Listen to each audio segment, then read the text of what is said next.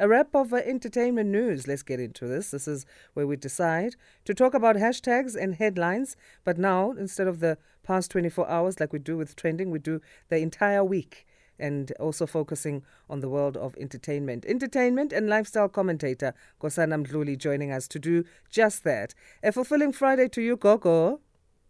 And I super califragilistic Yebo. Love and light, and thank you so much for joining us. Let's go straight to it. Hashtag Nomzamo Mbata. We're talking local news, but international on an international platform, though. Nomzamo is taking over the big screens. She's bagged another Hollywood film, and in this one, she stars alongside Bruce Willis. It's her second Hollywood movie. Yes, it's a second Hollywood movie, and I mean, congrats to her, big ups to her. Representing us out there in the international Yes. Oh my word, this is But yeah, she's starring in a action movie alongside Bruce Willis. The movie is called Assassin, which is so the storyline of the movie is based on this agent where actually this government agency is microchip, where agents are able to sort of like take over or possess a body of an individual when going undercover to sort of, do investigations and stuff like that. But unfortunately, one agent is shot, and so the wife of that agent is headhunting the individual. So I think it's quite an exciting movie, but most importantly, I think it's an amazing project for Nomzamo as well. I mean, second Hollywood movie in the bag. Yes, the other one was Coming to America that she did. Yeah, the follow-up to the first one. And I think this time around, I think for her, it's like, yes, kudos, I did the right decision, because she does say that, moving to Hollywood has been a bit of a struggle because, I mean, new environment, new place, you don't know much, and you try to figure yourself out in this big and wild jungle. So for Nomzamo, it was quite like a yes, okay, this certifies me saying that I took the right decision in moving to America. Great for her, and it sounds like an action thriller, which is what we know Bruce Willis for anyway. So it speaks to her versatility as well. She can do comedy, she can do action, she can do drama. Yeah, most definitely. I mean, it's not like she's a one-hit wonder where she just focuses on one particular genre, but she's quite a versatile actress, and yeah, kudos to her. I mean, and I think for me it's something different because, I mean, we always know Nomzamo to do sort of like, these serious things like your drama series, especially coming from Isibaya. So it's sort of like something different for us to see Nomzamo tackle. But yeah, kudos to her. And Bruce Willis is going to be his last film. His family has spoken out openly about him suffering from dementia.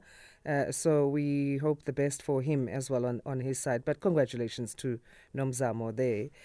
Also staying abroad, hashtag Netflix special, hashtag Chris Rock. And Chris Rock got it's reported that he got $40 million over this stand-up comedy special called Selective Outrage. I mean, what I could do with millions in my own bag. Ooh, I mean, yeah, we all could do with 40 million in US dollars at that, not even rand, US dollars.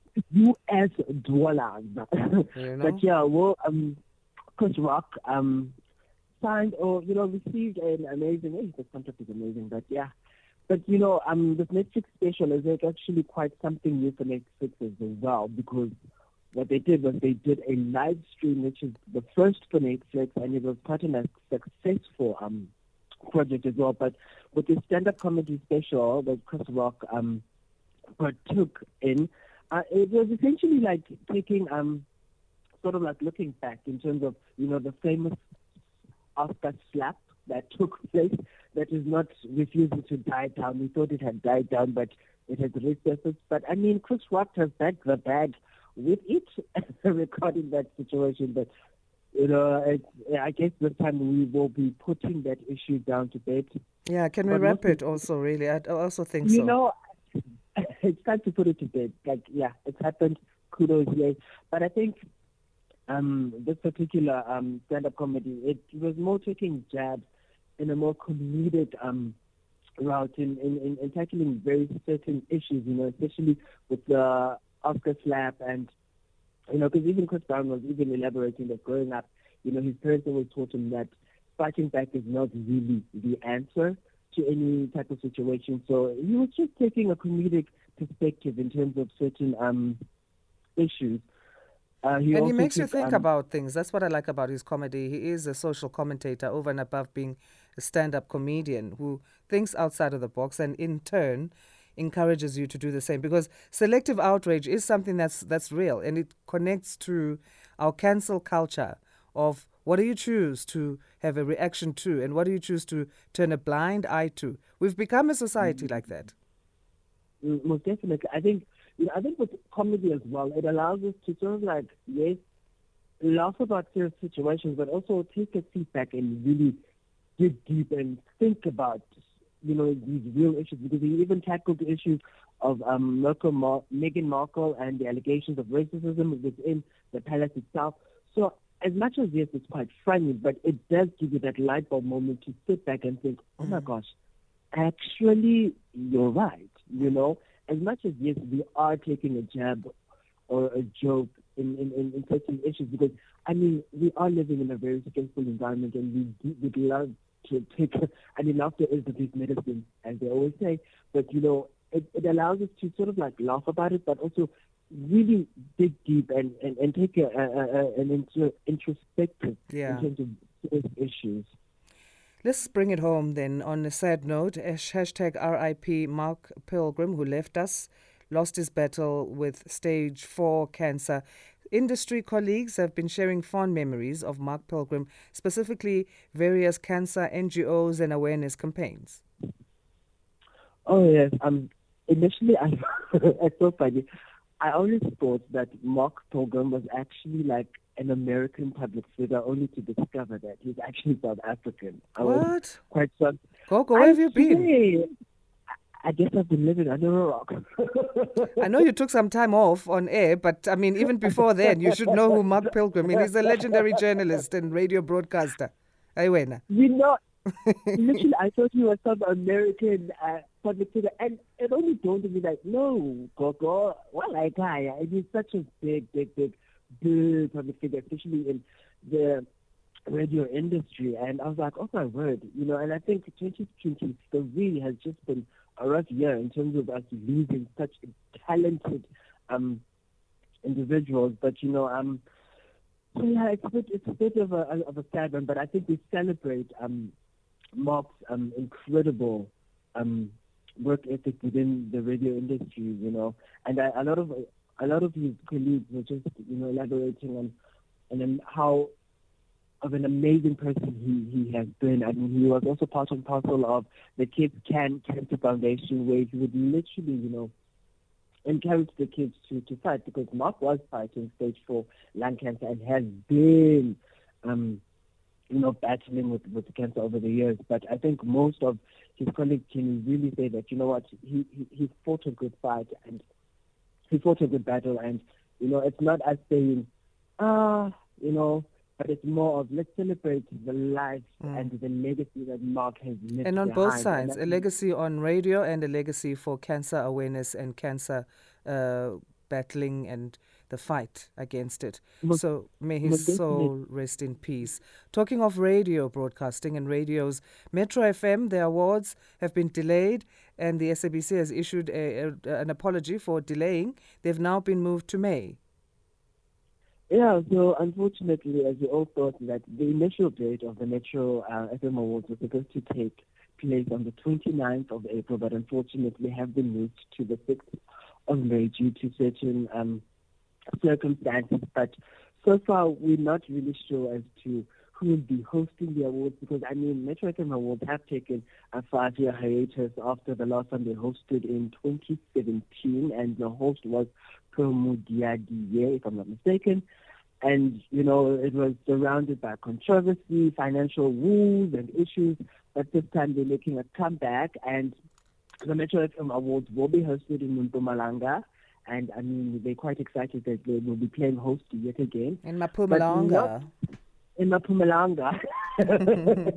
But unfortunately, not much is known as to who will be performing, who is the host. Because what I know thus far is that right now they have 20 categories, and this time it's catering for both albums and single releases, and these had to be submitted from the 28th of February 2022 to the 28th of February 2023. So it's sort of like a year